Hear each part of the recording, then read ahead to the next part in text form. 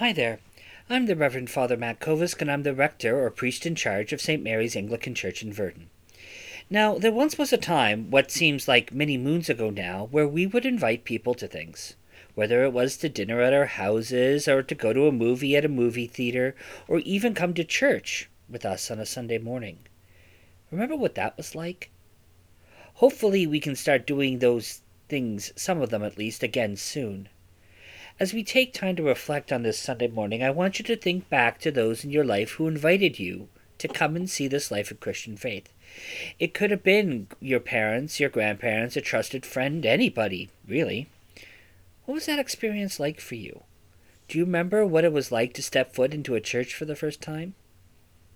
Well, many of us listening to this day might have a long experience of coming to church.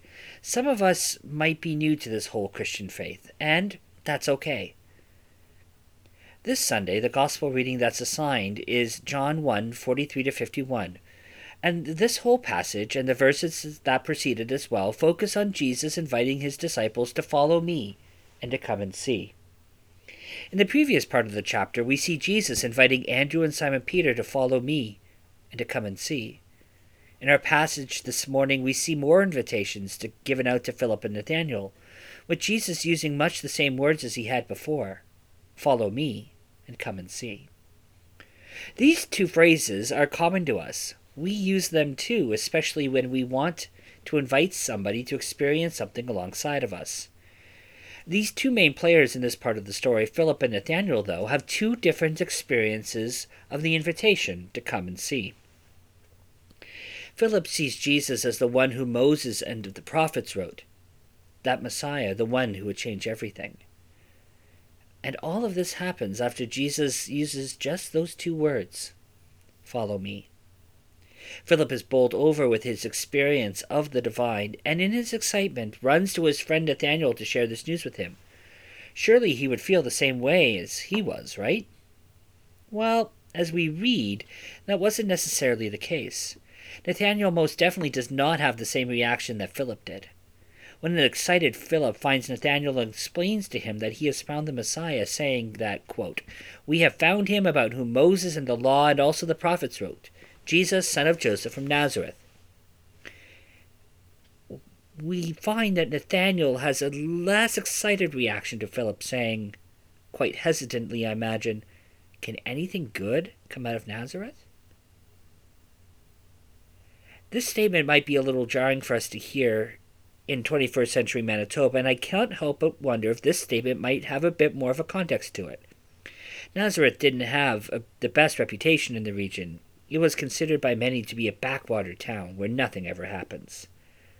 And when I think of how people felt about Nazareth, I can't help but think of the Canadian TV sitcom Corner Gas and Corner Gas Animated.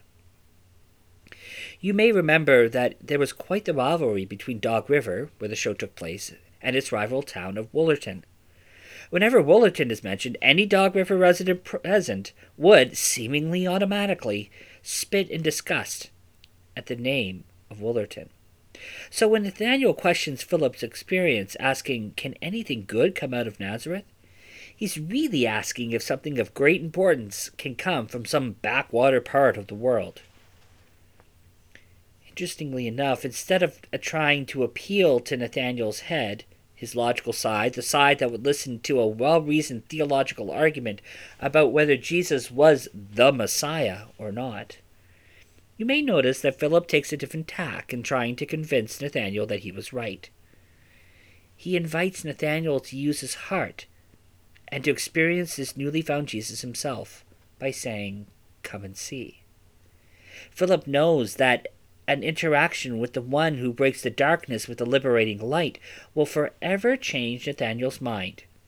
And he's proven right, for that does happen.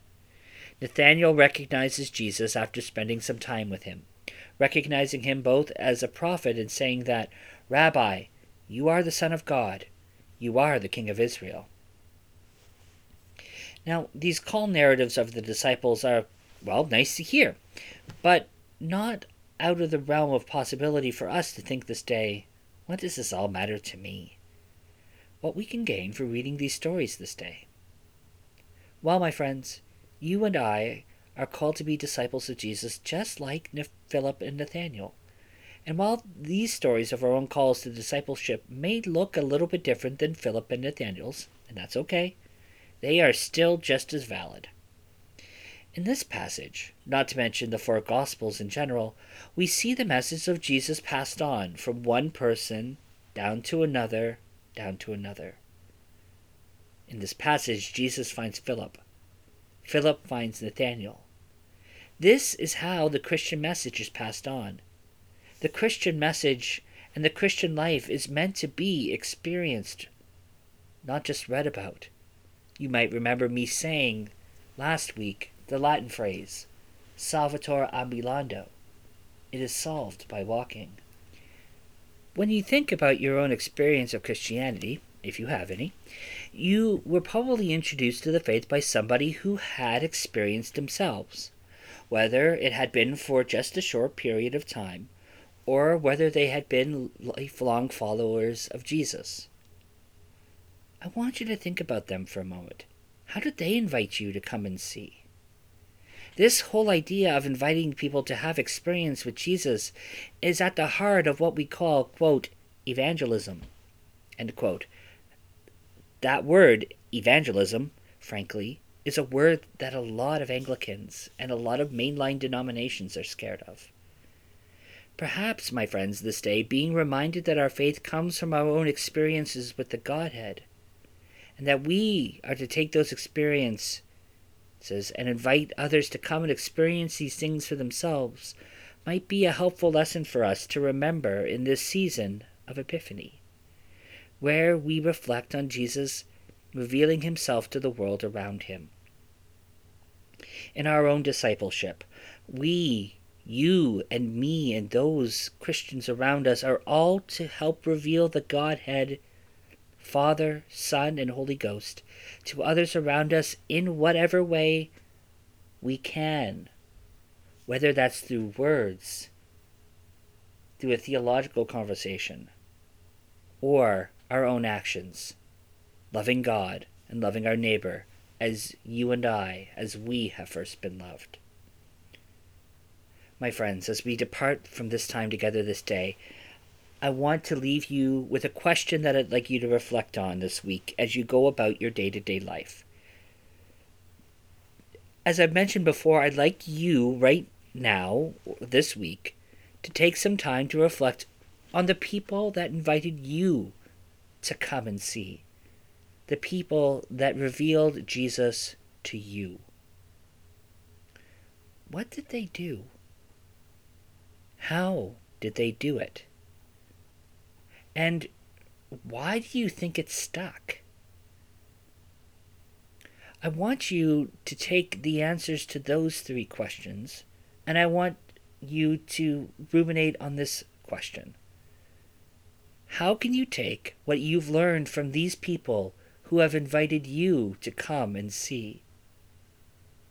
How can you take what you've learned from them as you invite others to come and see, to come and experience the goodness of the Lord? For those listening who don't think that somebody has revealed Jesus to you yet, is there somebody in your life that you believe models the two great commandments?